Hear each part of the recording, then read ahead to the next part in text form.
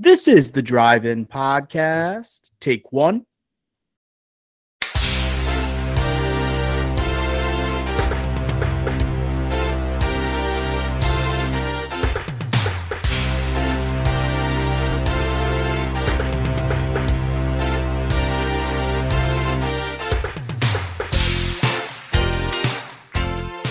Bada bing, bada boom.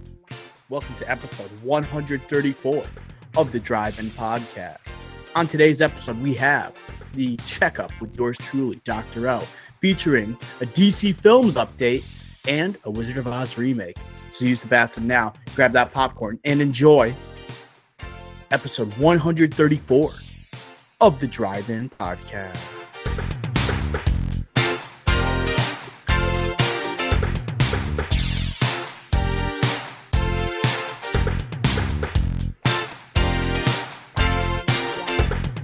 Howdy doody, welcome to episode 134 of TDI. This is Dr. O on the horn to start per usual.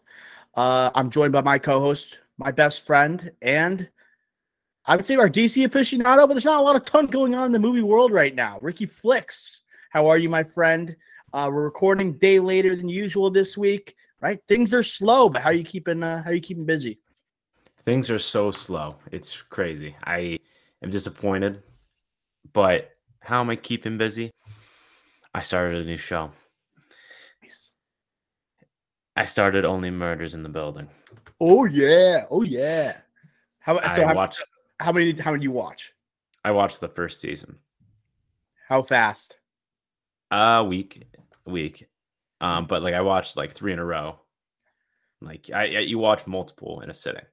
Like definitely better than expected. I understand why everyone loves it.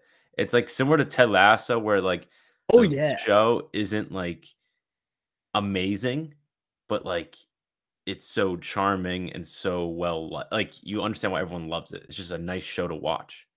I don't know. It's just like fun. I agree. Like the Ted Lasso comparison, I think is spot on. It's got like Jason Sudeikis, such a lovable character, like familiar with audiences. Here, you have like Steve Martin and Martin Short like collaborating for the first time in so long. Like lifelong pals, career-long pals, I should say. Then Selena Gomez, it's just an interesting dynamic between the old and the new audiences. And you get some nice cameos in there. And like it feels like anyone could show up at any moment for like a cameo just because those two have worked in the industry for so long, talking about Short and Martin. And then Selena Gomez is such a popular figure. Charming, I think, is the best word for it. And new episodes for season 2 are still coming out weekly. I'm not sure what days they come out, but I just caught up. It's interesting you brought this up. I just caught up with the newest season yesterday, and I just cranked out like 3 episodes. And another thing is I would say is that I am surprised how much I like Martin Short. I am not a big Martin Short guy. Now I am. I love him in this. It's the best part about that show, man. He is so funny. I just never like. I think of Santa Claus Escape Clause, like the third one. And I'm just like, I am not a Martin Short guy whatsoever. But watching the show, he just completely changed me. I'm shocked how much I've changed. And Steve Martin still hits it. Selena Gomez, good. I know there's a lot of backlash over like the Emmys, her not getting nominated. But to be honest, she is the worst one out of the 3 for sure. Like not even close. You could clearly see like the levels off if you like compare the 3. She's just she's so much more subdued than the both. Yeah. You know, like Martin Short's just high energy all the time, bouncing off the walls. Steve Martin's kind of in a panic state a lot of the time. And then she's just like, dudes, come on. You know, I don't know how to describe her. She's always the same tone for the entire show, no matter the situation. Yeah, it's just there's no depth at all. Like you could say, oh, well, she's had traumatic experience and yada, yada, yada. But like, to be honest, it's just all one note the entire time. And even in the second season now, I just started it. And I don't know, it's the same thing except in a different environment. And I don't want to give anything away, so I'm not going to spoil anything if you haven't seen it. But what I will say is I highly recommend this show. 30-minute episodes, really quick on Hulu. Like if you haven't seen it, but I bet you have because I think I'm the last person to start it, go see it. Super bingeable. Also makes it very similar to Ted Lasso. You know, it's just like you'll watch 4 episodes and only 2 hours have gone by. You know, it's kind of nuts in that regard. In this day and age of streaming, especially with such big stars. I gotta tell you, Ricky Flex, I've been storming through content with this lack of like new releases that have been coming out, or I guess I just feel like I've been going back. I watched Chip and Dale Rescue Rangers because you had such high regards, a top 10 film of 2022 for you.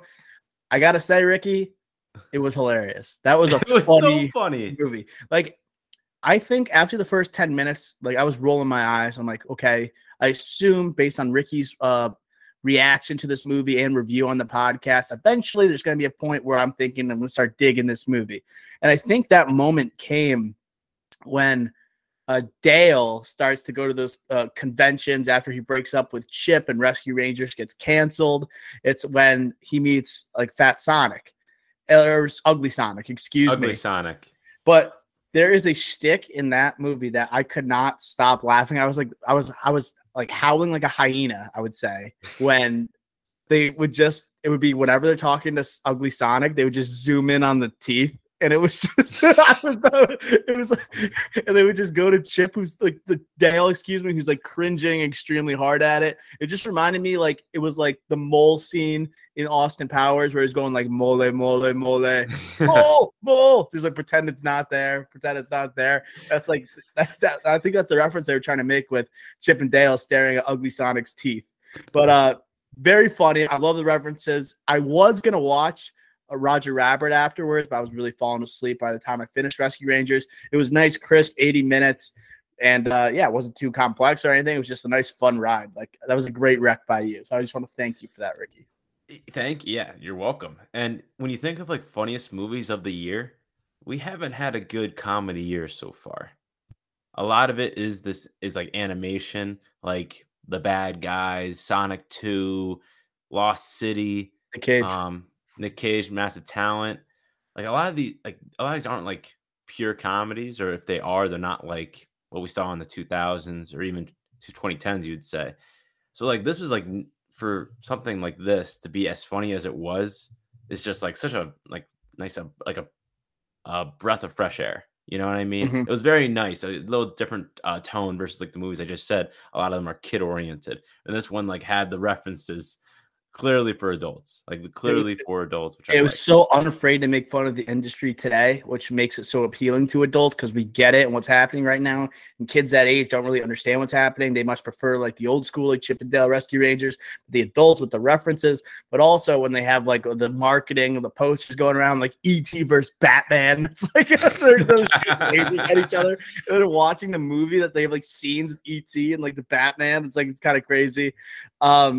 And just like the CGI machine and the bootlegs and the black market and things like that, it's gonna go way over like a 7-year-old's head. But the parents are watching; they're gonna crack up watching it. You know, they're just gonna have a great time. So that was great. I do also want to say a movie we talked about. What's a movie, Ricky, that we always talk about that's never on streaming, but we always want to watch it. So I think I know what you're talking about, and I literally was telling someone last week, I'm going to buy this movie just so I own it. Heat, sorry. Yes, I watched it. It's streaming right now, Ricky Flick. Where? I think do we share Amazon? But maybe you have access to my Amazon account, but I have a Starz subscription somehow. I think they hooked it up themselves. I don't know. I don't recall ever signing up. It might have been late on a Saturday night, and I was just like, I really want to watch like the newest Spider-Man movie, and I just like hooked up Starz or whatever. But Heat is streaming on Starz, so if you have Starz and it's hooked up to your Amazon Prime, you can watch it. So I watched Heat this past weekend. Oh my Lord.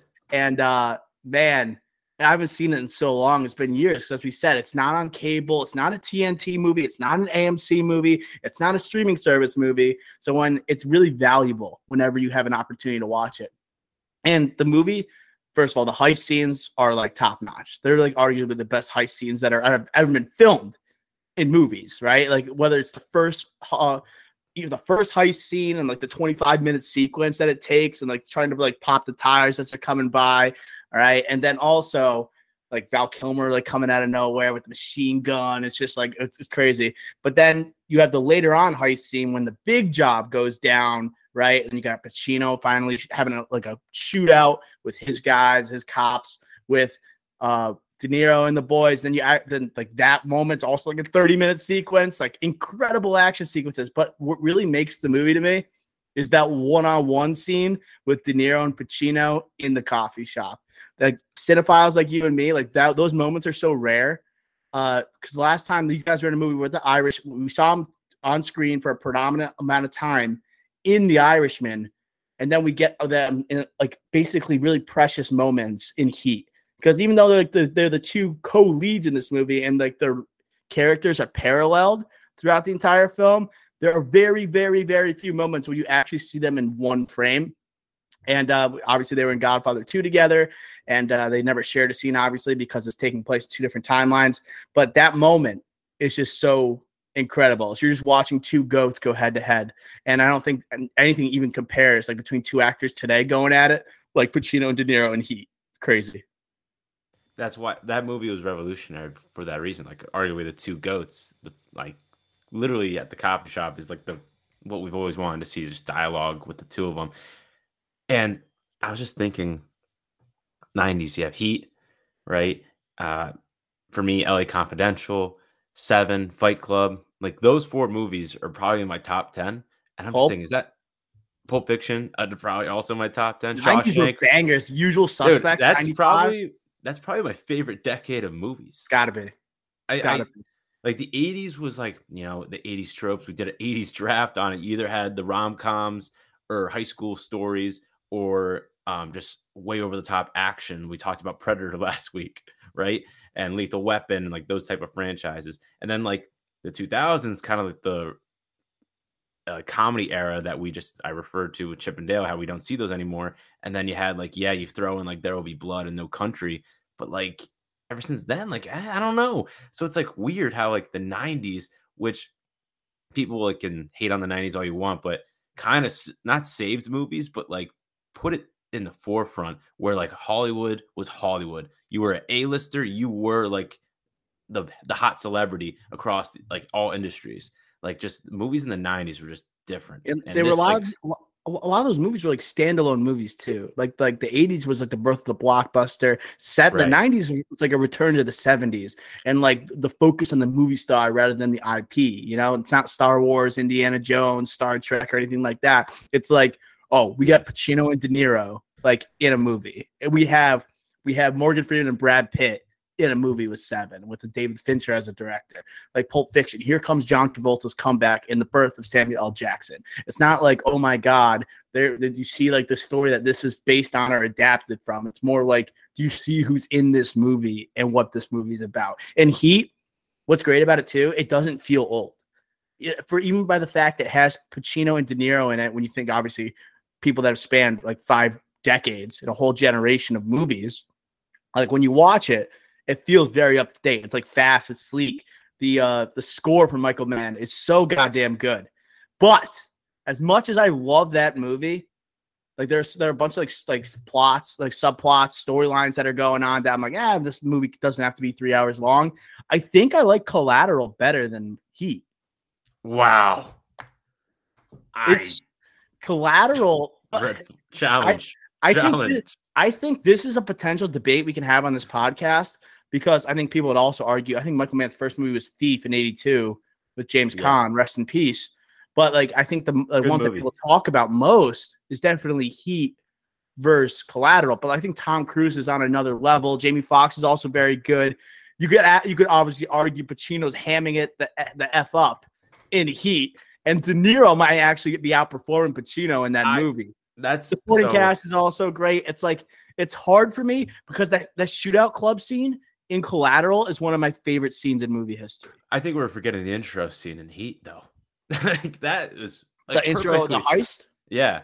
That's arguably like the best heist shot ever. And there's been so many. I think, man, I can't believe you said that. Like that we have to. I think it's closer than you think. Like I have to rewatch both of them. After rewatching Heat, like I'm just like, okay, I'm watching. I'm all in on De Niro. I'm all in on Pacino. I'm all in on Kilmer too. Yes. Right.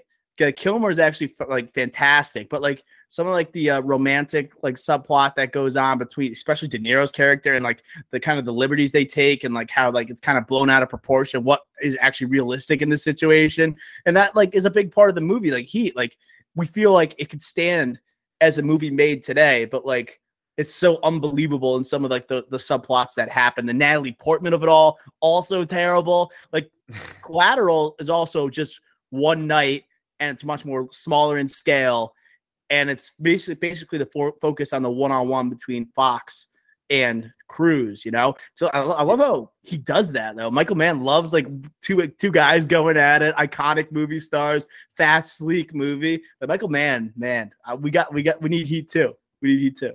Yeah, and like the book's coming out. Like he's been promoting that nonstop, Michael Mann on Twitter. So like the book is coming out. So Heat 2 coming out. Movies, I don't know. We'll see. But not to keep talking about this, but it is Heat. I think it's fantastic. I will put my foot down here. I do think De Niro is better than Pacino in that movie. Like, even though I think playing like a cartoon character in that movie with a fat ass in your head all the way up it. Like he's on one, dude. Like it feels like he just snorted a line, says I'm gonna go out there for the next 2.5 hours and just I don't know. I like that's actually like a De Niro part. So I'm actually pretty critical of De Niro.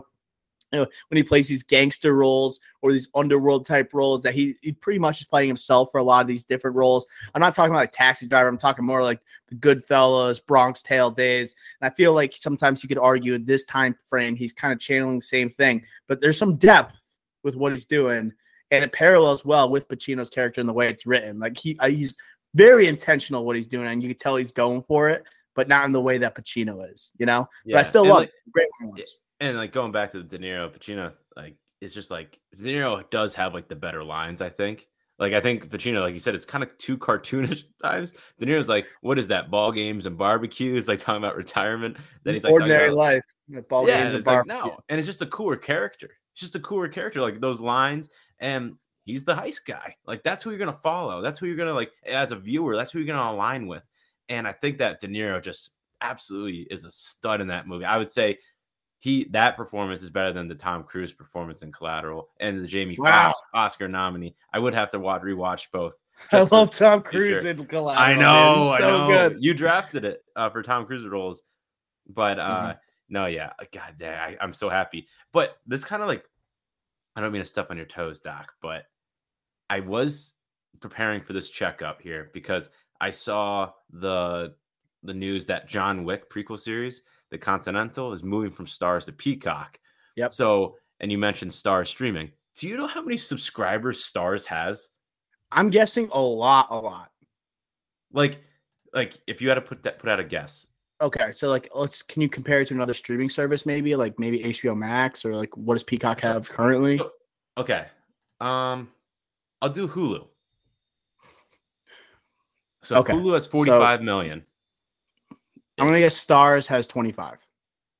Okay, wow, good guess. So Stars, not with Stars Encore, just Stars is 25, just about 25 million.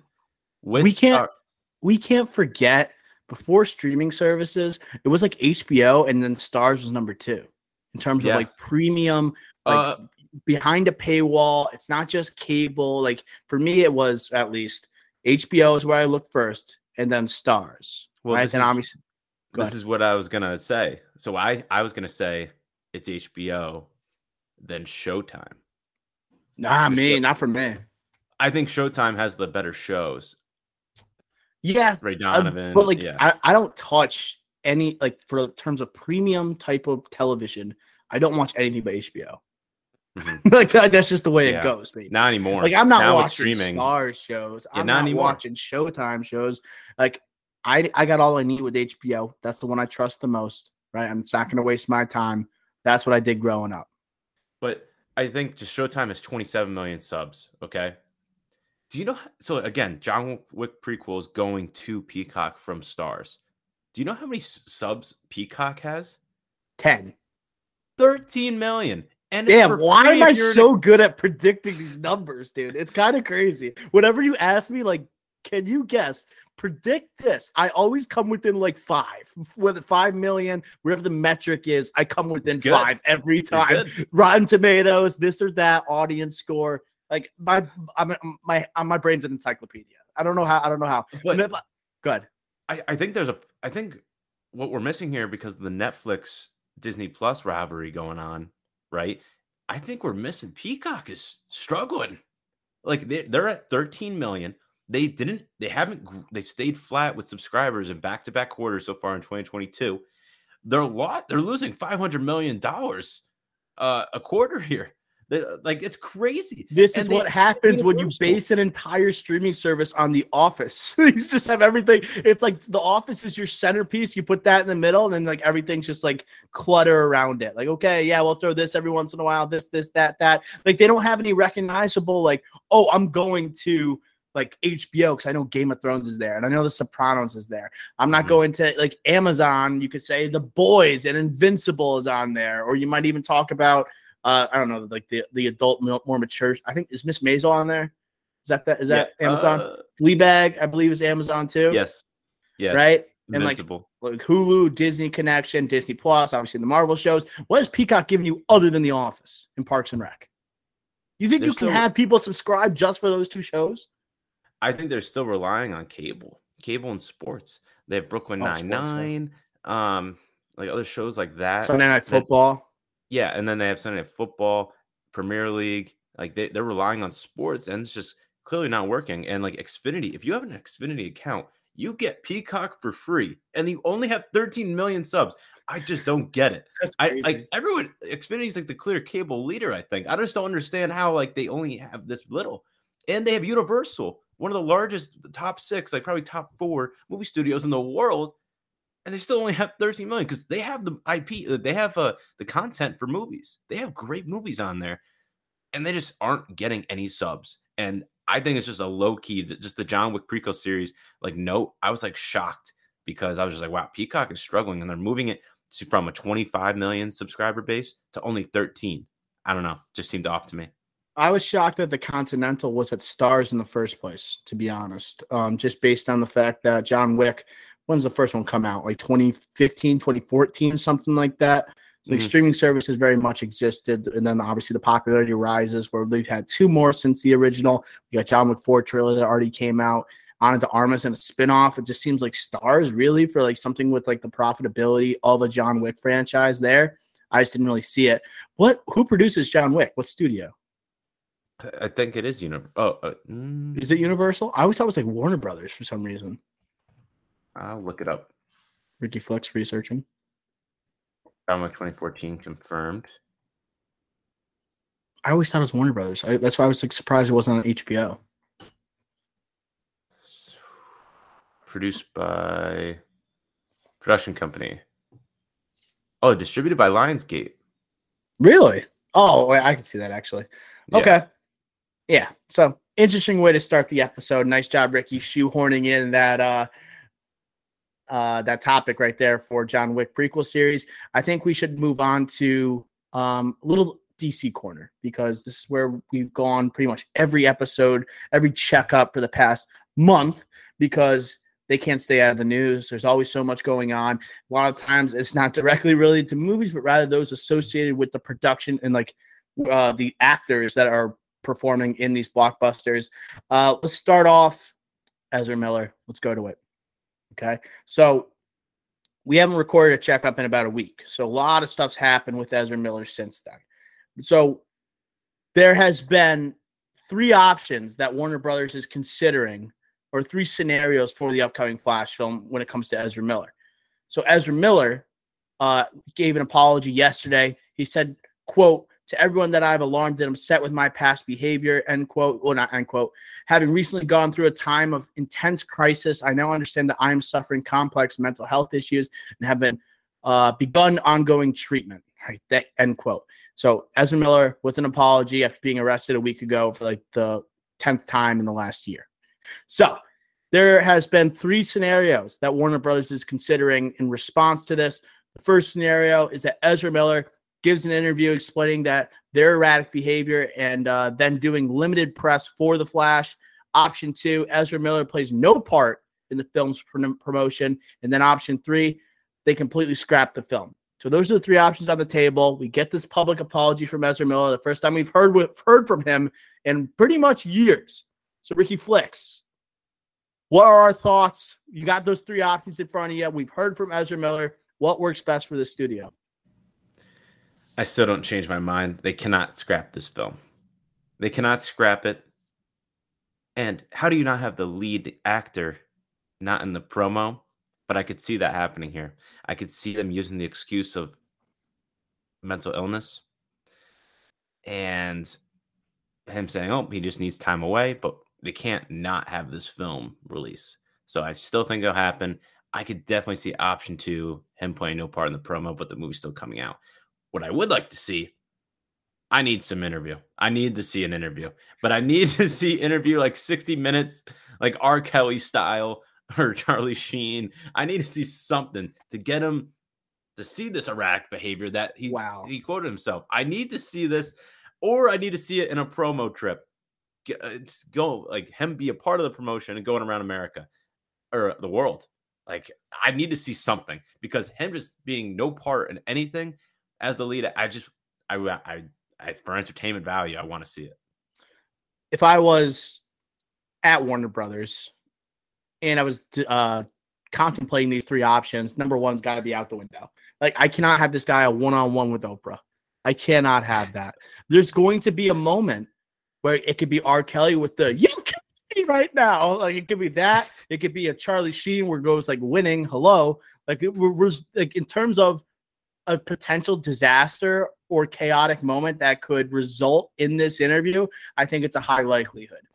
Then again, as you're saying, for us audiences and for those who are just following the story that on our timeline with each passing day, we're going to want to see this. And it's almost like it's like you can't look away from the train wreck, right? It just keeps getting worse. And you're just like, oh my God, it's going to culminate potentially with an interview with like Oprah. To me, what if like Ellen did it? Like 2 of the most hateable people in the history of the internet right now, or at least the modern history of the recent history of the internet with Ellen and Ezra Miller.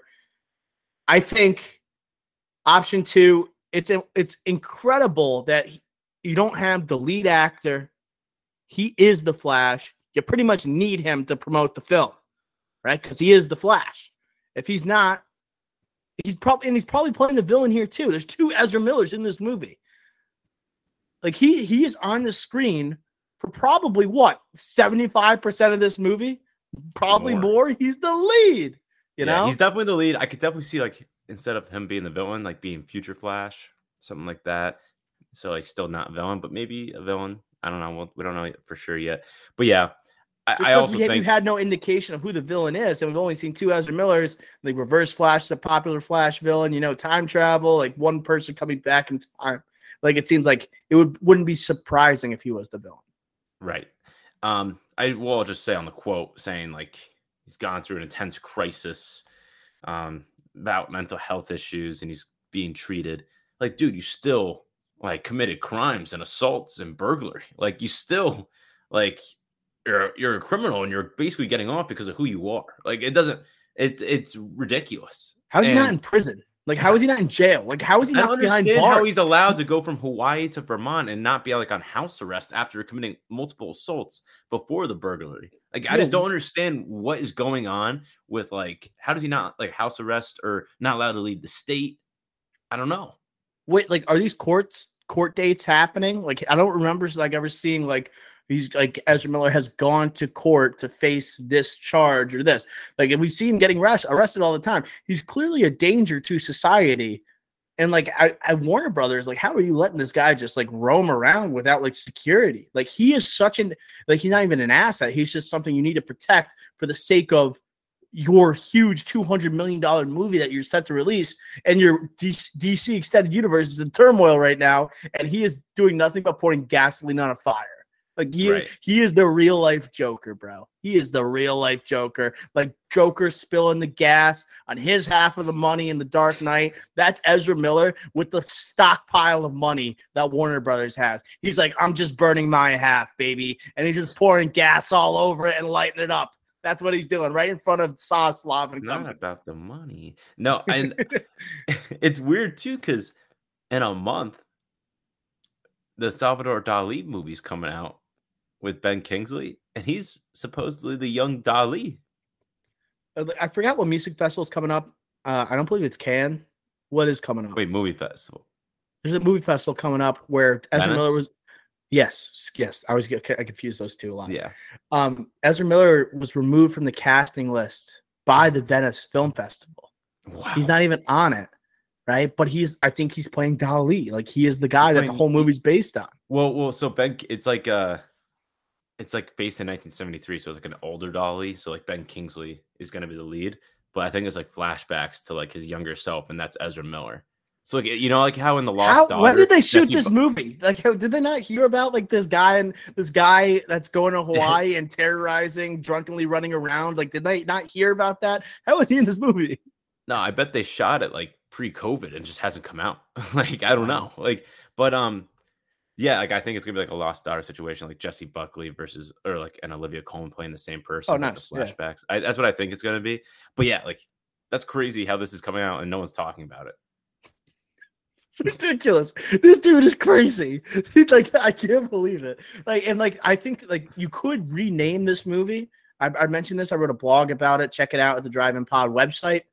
But if the Flash is now a part of the promotion, right? The Flash himself, Ezra Miller, you just rename the movie Batman Flashpoint, right? You just have those, like have Ben Affleck and Michael Keaton be the centerpiece of the promotion, but you can't just have like those two standing together and it just says The Flash. It's like if you had Spider-Man No Way Home for this would never happen, but like hopefully fingers crossed, like Tom Holland gets in a bunch of trouble or something, and you have Tobey Maguire and Andrew Garfield doing the promotion for the film, and they were in the trailers and everything, and the name of the movie is The Hulk. That's like the same thing as if it would happen. Like it just makes no sense, right? You just need the Flash promoting the Flash, or else everyone's going to be all sorts of confused, especially if you don't follow Twitter, you're not on the internet a lot, you're not following that Ezra Miller is a complete psychopath.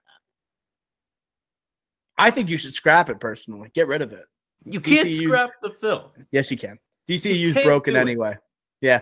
You could just have a tour, like an interview tour with Ezra Miller. Say, hey, we need to make back this money. This is all your fault. Just go around with Ellen and Oprah, going to different interviews or a different interviewer for every spot. Pay-per-view. Okay. You got people attending live. You recoup some of that money because I think people are going to want to see what this dude has to say. Dude, this movie will make money. Ben Affleck, Batfleck, Snyder Cut stands will go see this movie. We'll see this movie. Old school Batman, yeah. And Keaton. What if it's good? What if it's good? Word of mouth spreads, and then look, it's already back. No one is going to like. First of all, critics, I don't think will allow this movie to be good, just because of what Ezra Miller has become. Like, I think, like, first of all, it's gonna be very. It's like when they're trying to find jurors and then making sure like you have no biases right before you before a court before a trial happens. Like how are you going to have zero bias when you are watching this movie?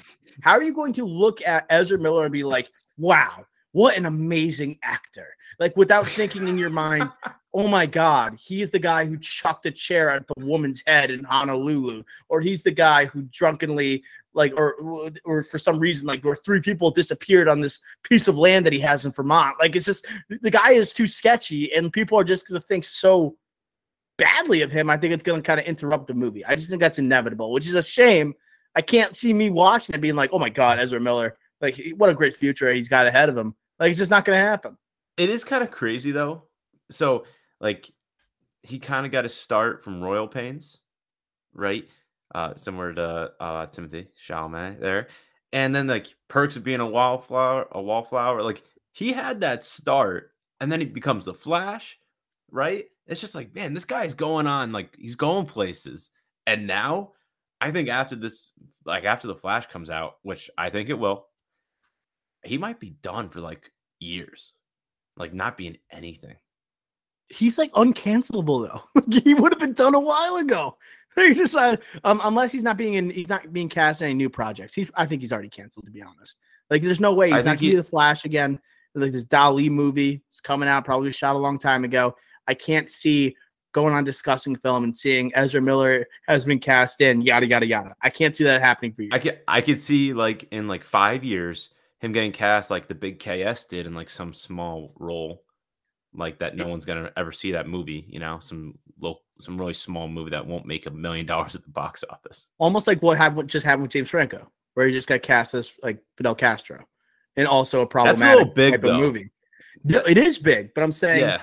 I'm saying that we haven't like James Franco has been hiding from the spotlight for a lot of years now, right? For a handful of years now. And like Seth Rogen saying he was never going to work with him again, even though they were like best friends in the industry and things like that.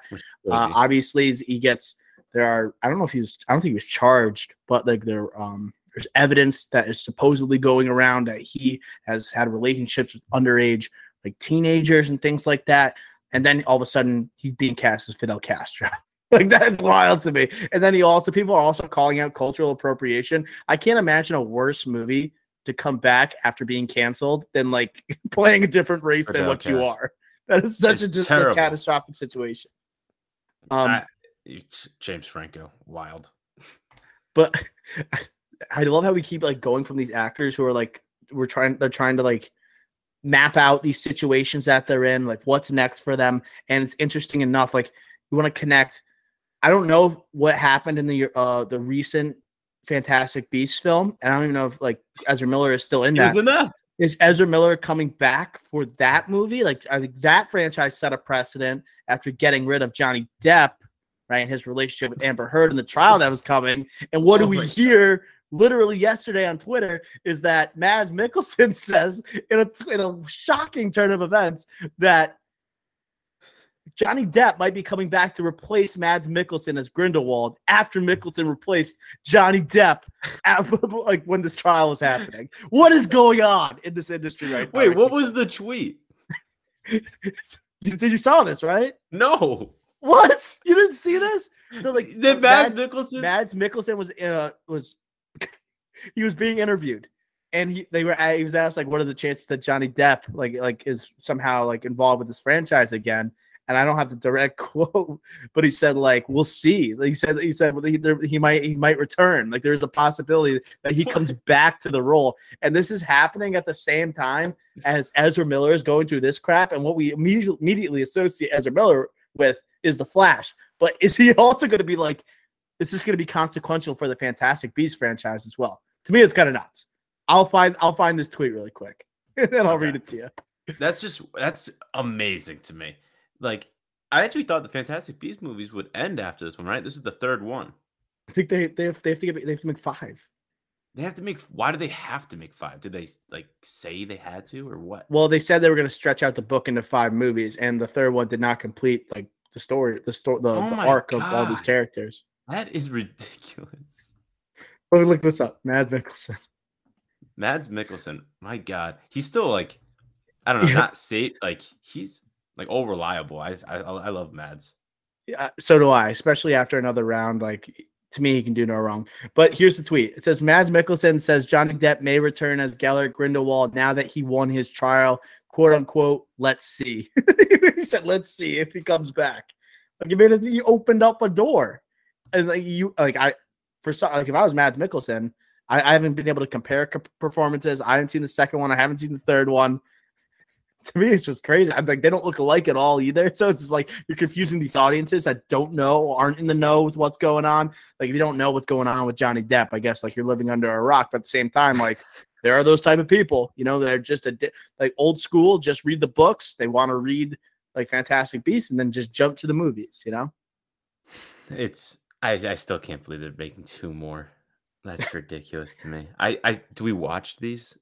I still haven't. I was thinking about it last night when I was surfing through movies, and we've been on this like this drought of movies and drought of like quality content. So I thought this is like something I can watch, even though I know it's not going to be something that's going to be up my alley or anything like that. I think we should move on with the other news in the DC corner, because I know we got diverted a little bit there. HBO Max, they've been in the news right now. What's happened with Batgirl? There's been a lot of news and then a lot of rumors regarding DC series that are up in the air right now. Well, there are no questions with this one. Constantine, a series that I believe is going to be produced by J.J. Abrams, is preparing to begin filming in early 2023. That series is happening. Rick, do you have familiarity with this character? Yeah, Constantine. He's like Apocalypse War, was it DC, Justice Apocalypse League War. Dark. Oh yeah, that's it. Like Constantine's, it's a juicy character. He's like an anti-hero. Like he's a hero, but like kind of like an a-hole to like the rest compared to the rest of the Justice League. Detective, British, historically blonde, and Caucasian, like kind of a ladies' man. What else? Very violent, right? Violent, dark. Just by Kind of gives me a Rorschach vibe a little bit, like without a mask. Like I don't know right, how but to, he's also it's got like an he has edge to him. superpowers. He has superpowers. Like Yeah. he has Mhm. like I don't know, like magic. Like I don't want to say magic, but it's magic. You know how we do like those Marvel parallels? Like if we looked at Yeah, he's basically Doctor like Strange. Batman and Moon Knight, like to me, it's like, yeah, a little bit of Doctor Strange. I was thinking of someone like the Gambit a little bit too of the Yeah, X-Men. a little more powerful than Gambit, though. He's like Constantine's really powerful.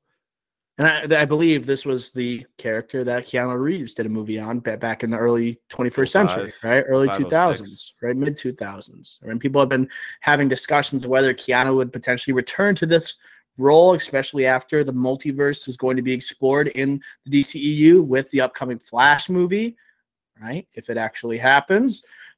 Yeah, so I guess this is interesting just because of the J.J. Abrams aspect of the DCEU. The shows that he was planning to produce, those really haven't gotten off the ground since he has signed this deal. I believe a 5-project deal with Bad Robot and Warner Brothers. So at least this one's getting off the ground. Added to the collection alongside Peacemaker, which is also confirmed to have its season 2 and will be shot. So, and to add on to this, with more Warner Brother news, this one caught a lot of people by surprise. I take it with a grain of salt. The Batman 2 has not been officially greenlit yet, but Matt Reeves is currently working on the script. So people are nervous that Batman, with all his DCEU hubbubaloo, will not have a sequel, and for some reason they might scrap Matt Reeves' franchise, or they might have further aims to incorporate more DC characters. Ricky Flex, what's your reaction to this? Are we getting a Batman 2 set in the Reeveverse? Yeah, this is no.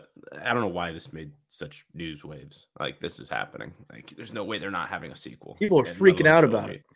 Yeah, that's ridiculous. So I honestly think it's a nothing burger. Going back to Constantine real quick. I was thinking like since this is confirmed, they got to have a cast of Constantine soon, right? And I don't think it'll be Keanu. I think it'll be someone younger.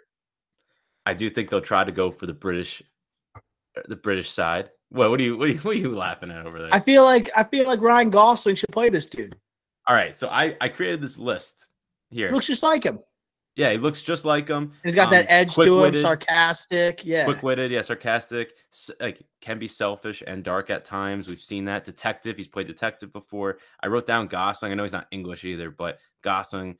You know who else I wrote down is Charlie Hunnam. Comeback. He is British. Has played darker characters before on a la Sons of Anarchy, King Arthur. Looks like him as well. I wrote down Tom Felton Malfoy. Oh no, no, I can't. You can't. I can see it. I can see him in a CW version of Constantine. Yes. A la the Flash. I wrote down Alexander Ludwig. He looks like him too. Lone Survivor, Hunger Games, Bad Boy for Life. He looks like Alexander Skarsgård a little bit, but not jacked. Who's the other guy from Hunger Games that could play him? Josh Hutcherson? Nope. No. It's a side character. He was in the Me Before You with Emilia Clarke. Sam Claflin. He was in also Peaky Blinders. The fascist. Right. And I guess some other names I wrote down real quick. Some British people. George McKay, your boy from Wolf, 1917. Yeah, George Mackay. Get it right. Mackay, yeah. I wrote down, all right, just Tom Hiddleston, I think would be awesome, but I know he's low-key. Aaron Taylor Johnson, I thought would be good. Another British guy, but he's obviously going to be another superhero soon. James McAvoy, I could see that. Tom Hardy, I could see. Tom can Hardy see would be an Tom Hardy. awesome one. Like Yeah. Tom Hardy with the jacket and the like almost like the mysteriousness to him and what's going on behind those eyes. What's going on with Tom Hardy? That's Right. good. Right. Yeah. And then just two more. Ben Foster, I could also see. And we just need we honestly if we're looking for British dudes, right? We need a guy who has blondish hair or else can rock blonde hair that can wear that type of jacket. What is it? The like that peacoat or like right. you know what I'm talking The about. detective jacket. The classic detective jacket. But like this guy, Constantine's such an interesting character because he has his own sector in the DCEU with the Justice League Dark and all that stuff. But also he coincides with like some Batman stories and like other members of the Justice League. So this is kind of a crucial character to get right because we could be seeing this man on film, right? Not just in this series crossing over, right, from HBO Max to the big screen. So I think this is a big time casting, and I think you're putting out a lot of good names there. Personally, I think Gosling is the perfect guy. That's what I thought of immediately. And the quick-witted sarcasm, I think, is perfect. Yeah, he'll be great. All right. So let's move on with the checkup. Let's get out of the DC corner. And let's move on with the animated corner. Kung Fu Panda 4 is coming. It's going to release March 8th, 2024 in theaters. Ricky Flex, what's your reaction to another Kung Fu Panda movie? Do we really need to? Come on, Ricky. That's the reaction of a new Jack Black as Poe. You're a big Jack Black guy. I am as well, but out of 4 Kung Fu Panda movies, 4? It's like Shrek. It's turning to Shrek. Yes, that's a good comp. It is literally turning to Shrek. I love Kung Fu Panda. I think it's actually probably now underrated since I think people just forget about it. That was awesome. I love Kung Fu Panda. The second one and third ones, like Shrek 2, banger. I was just watching that the other day. Shrek 2. Absolute banger. But Kung Fu Panda 2, not a banger. Kung Fu Panda 3, not a banger. I actually think Shrek Forever After, awesome movie. Kung Fu Panda 1, I think is in the same tier as Shrek and Shrek 2, though. I'll push it. The lower end of the tier, I'll say that. I don't think it's better than Shrek 1 or Shrek 2, but I think it's in that vicinity. It's in that like that non-Pixar animated movies where it's just like, wow. It's like almost like God tier of outside Pixar animated movies, 21st century. It's right there. Yeah, I actually completely agree. Like I have it over Despicable Me. I'd rather watch Kung Fu Panda than Despicable Me. The people would have Despicable Me in there. That's just what are the other ones? What's going on right now? What are the other like animated films that belong in there? Like How to Train Your Dragon is a popular one. Does that make it in there? People love those movies. I've never seen one. I would say How to Train Your Dragon is on the level of Kung Fu Panda. Not me personal favorites, but I think just like if you're looking at quality, it's like, oh, it's probably the same. Man, anything else that comes to mind? Animated movies like Sausage Party, probably not making the top tier. I was thinking like franchises. Yeah, that too. That's what they usually are paired with. Like Puss in Boots. Puss in Boots doesn't make it. Spin-off, Shrek. Hotel Transylvania. Transylvania. That's one. I'm trying to think. The Cruise. Klaus. Klaus makes it top tier. Oh, right. Yeah. Klaus makes it top tier. Yeah, I guess the non-Disney, non-Pixar, like I guess I would say those we hit all the main franchises animated wise. Oh, so Into the Spider-Verse obviously is better than all those. Yeah, Sony. Yeah, that's just unbelievable. Yeah, and Iron Giant, my first overall pick in that draft. Love that movie. Dipping right below 21st century in 99. But I respect you slipping that in there. Definitely deserves that top tier selection. All right. We're doing Bullet Train later this week, so I think we have some Bullet Train news in terms of like the director and actors coming from Bullet Train. Really quickly, Emily Blunt's been cast alongside Ryan Gosling, Speak of the Devil, and David Leitch's The Fall Guy. The film releases on March 1st, 2024 in theaters. And then to go with like David Leitch, obviously, Bullet Train, who was in Bullet Train, Brian Tyree Henry. Brian Tyree Henry has been cast as the lead in Sinking Spring, an 8-episode drug ring drama from Apple TV+. Peter Craig's going to write the series with Ridley Scott set to executive produce and direct at least the first episode. Ricky Flicks, any comments on this news stemming from the Bullet Train cast and director? The Apple TV, again, leaning towards quality. Ridley Scott, Peter Craig. I think those are just two like names that you think of quality movies. Yes, Ridley Scott does a crap ton of movies, just makes movies nonstop throughout the years, past 40 years. But for the most part, quality. Apple TV Plus, just focused on that. Good to see. And then Emily Blunt, Ryan Gosling, David Leitch. Sounds like a good combination, right? David Leitch, think of action, good action, right? Ryan Gosling, what's he doing now? Post his Oscar-nominated run, he's doing The Gray Man, The Fall Guy. He's doing that action-oriented. And Emily Blunt, since Edge of Tomorrow, she's been kind of in that same boat. So this seems just like non-surprising news on there. Good combination to have, like two A-listers, male and female, plus with a rising action director, maybe the best right now going. Yeah, two A-listers that are just keeping up the pace that they were, or keeping up the same course that they were on. So obviously Gosling, Gray Man, and then he's kind of teaming up with David Leitch. You're going from the Russo brothers to David Leitch. These are two of the most prominent directors in terms of action films that we have in Hollywood right now. Emily Blunt, she's been on this trajectory, less away from the indies and less towards these prestigious type of films, but more towards this Jungle Cruises of the world, the Mary Poppins Returns of the world, and now Long Gosling in a David Leitch movie. And you said you brought up Edge of Tomorrow. David Leitch, you're going to expect some insane action sequences. We know both these characters can pull it off. Looks cool. And Brian Tyree Henry, dude, I love him in everything he does. He rarely misses. I guess Eternals, I didn't love it, but he's awesome in Atlanta. I loved him in Bullet Train. I liked him in Bullet Train. I did not love him in Bullet Train. But he doesn't really miss, and he's a really exciting young actor.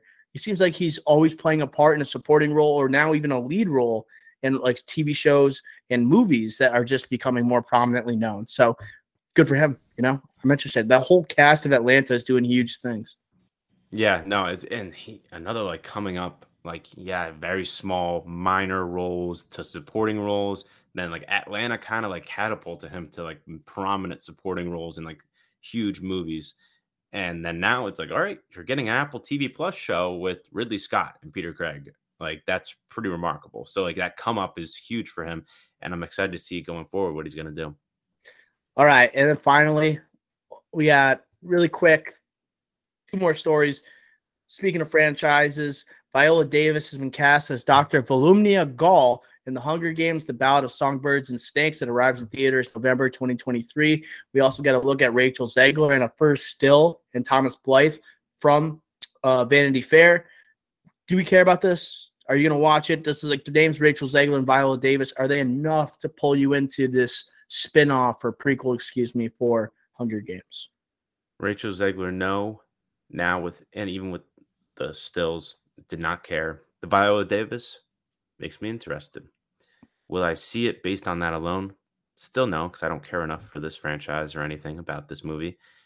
But if it does well critically, after like the movie like gets its first like once before like it releases on the weekend release and the Rotten Tomato score comes out and it's like 90 something, yeah, I'll definitely see this movie with Viola Davis in it. So it's a wait and see right now. Still don't care.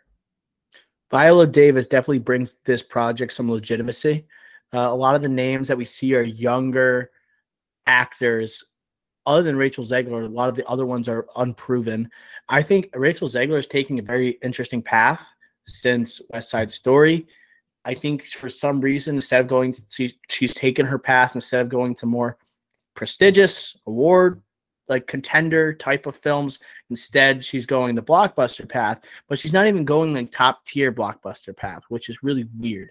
Like she's going instead from West Side Story with Spielberg to Shazam! Fury of the Gods and the spinoff for the Hunger Games. Like I feel like if she waited out a little more patience, I think like that money would have been thrown at her and like much, I guess, more likely to succeed projects. I think this is kind of interesting. Like Shazam, like we barely saw her in the trailer. I assume she's gonna have a further role in the DCEU, but I feel like she could have played a character that was much more in demand than what she ended up with. And like this prequel series, and now I'm more interested with Viola Davis, but just because Rachel Zegler was in it initially, I wasn't like, oh, I gotta go see this. You know, she doesn't hold the weight of a Katniss Everdeen with J-Law. you know, and the fact that it was her birthday yesterday and she's 32 blows my mind. I would have thought she was like closer to 40, but she's been in our lives so long, ever since like Winter's Bone. So it's just she's always been here. But Crazy. yeah, any thoughts on Zegler's path so far? Yeah, she took the blockbuster path. So she took, all right, she got her breakthrough performance. Sold out. Yeah, she basically sold out, not just for money though. She wanted to be seen by more audiences, right? Box office, blockbuster. That's what path you could do. You could be a superhero, like like that could be your path. And then after you're a superhero, you're an A-lister, and then you're big enough, you can get any role you want and like take the whatever route you want to take after, because that will lead you to the opportunities. That's what she's trying to do here. I think my only problem is Hunger Games past its prime. And this movie, like, we forget, like, Viola Davis, arguably the best actress in Hollywood right now, but she was in Suicide Squad. She was in, like, she's been in bad movies too that she has prominent roles in. Oh So, yeah. like, I think that her being in it doesn't, like, say stamp of approval as in this movie's going to be great. She's going to be great. You know that. It's just that will the movie itself be good? This Hunger Games franchise that's past its prime, I don't know. I'm on it.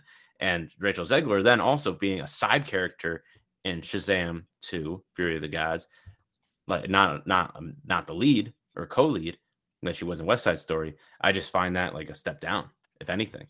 So I think if her, who's also a little bit unproven herself, what has she done in a non-musical like role? Nothing.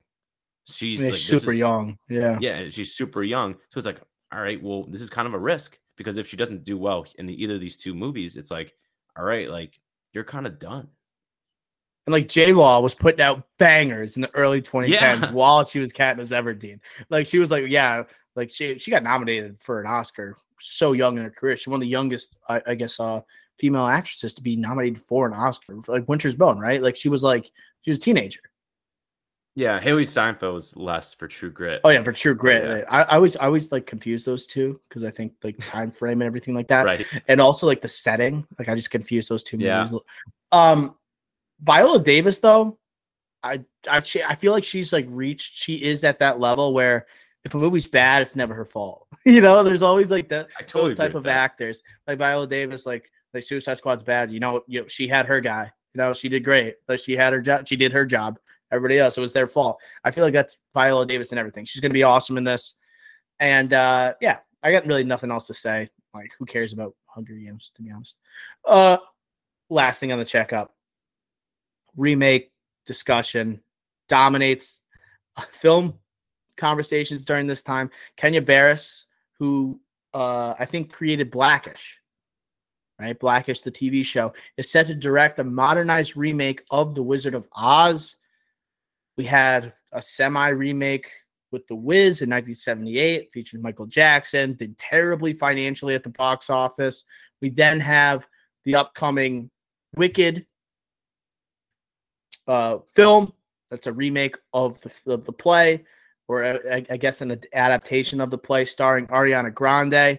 Ricky Flex, what's your reaction to Warner Brothers, right? A studio that's in a lot of turmoil right now, deciding to take on the iconic 1939 film. It's an interesting time to do it. It's not the right time to do it. It's a huge risk for a guy. Yes, Blackish he's won primetime Emmys for Blackish. Okay. But besides that, this man wrote Coming to America. This guy is a writer for the next Kevin Hart movie that's basically Lottery Ticket 2.0. It's an I would say unreliable showrunner or whatever you want to say, not showrunner, someone to take on this project. It's just so unreliable. I think, yes, for his mode, unproven, like, yes, Blackish is successful, but that's cable. That's completely different. That is a pure cable play. And that is just different than premium television, let alone a remake of The Wizard of Oz. It is a huge gamble. I don't understand it. And at this time when there's such turmoil, or I guess just negative headlines coming at Warner Brothers right now, it's just not the time. Huge mistake. But you never know. Like, this guy clearly has talent. Like, I was just not who I would have thought for this project, let alone this to even happen right now. I don't like this mainly because Wizard of Oz is one of the most beloved movies ever made, and a lot of people find it to be their favorite movie, or they find it like one that is pretty much untouchable and almost a perfect movie.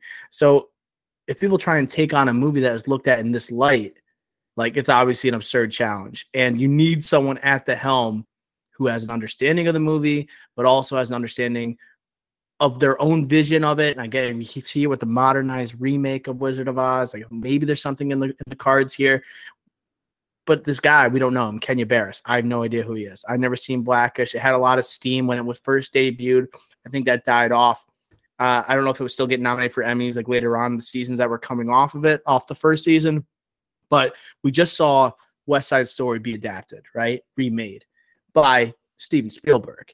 Steven Spielberg can do whatever he wants. If he was doing Wizard of Oz, I'd be like, go ahead, go for it. I'd be like, Oscars coming at you. Similar to West Side Story. He has shown that he can take a beloved film and then elevate it, right? And something that he probably would never want to do again, because obviously it was so much riding on like the 1961 film, right? Which wins 10 of 11 Oscars. And then you have the West Side Story that obviously is like Rachel Zegler, Ansel Elgort. There's like some controversy surrounding it, and yet Spielberg still delivers. That I'm like, okay, Spielberg can do that. But Kenya Barris, are you going to deliver a movie at the level of 1939's Wizard of Oz? And I think it's setting up for disaster before it even happens, or it's not disaster, but just failure. There's no way it can live up to expectations. People are going to dismiss it before it even comes out.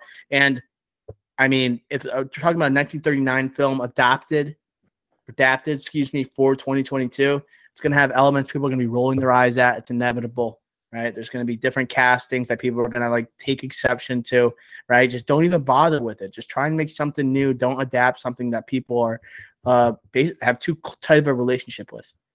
Yeah, and like Kenya Barris, like clearly strong connection to the Black community, right? Like Shaft, he wrote Shaft, he wrote Barbershop, The Next Cut, Blackish, Coming to America. Like he just clearly, that's his mode right now, and he's doing The White Men Can't Jump. He's writing that as well. A lot of projects he's working on. Holy crap! Yeah, like this guy just always works, and he's doing like a couple other TV shows that I never even heard of, that are announced but not filming yet.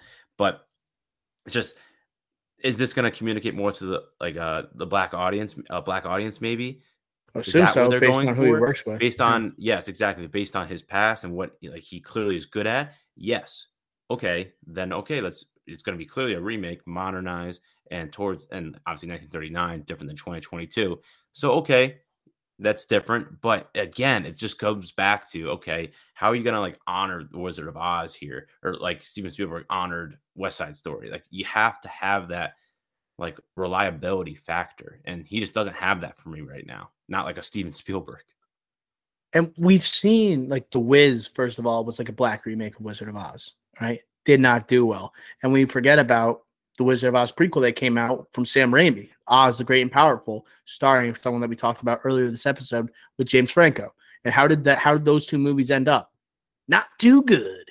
So I don't know what the expectations are, but when Warner Brothers is in such hot water right now with unpredictability of projects and what's going to actually happen, what's being greenlit and what's not, this gets greenlit with an unreliable like director, right? With a beloved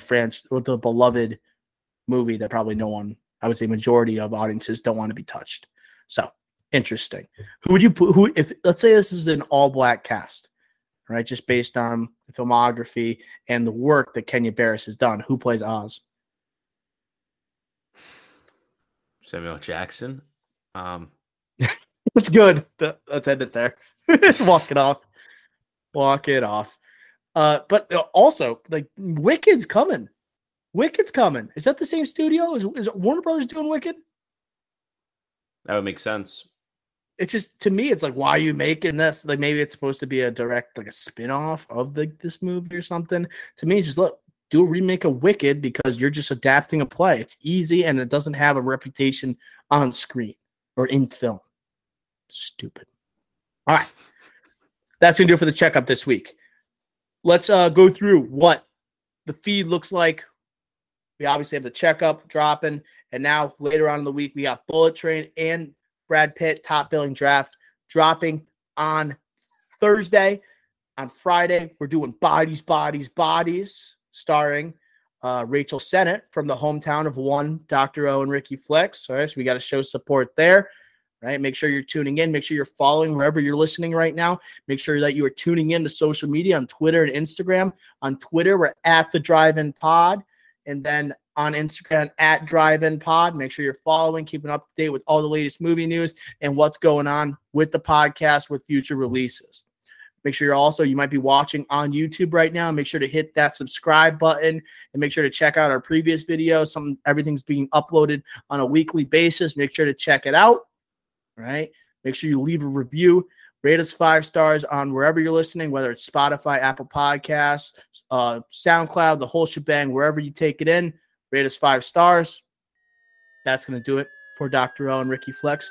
Until next time, we will smell you.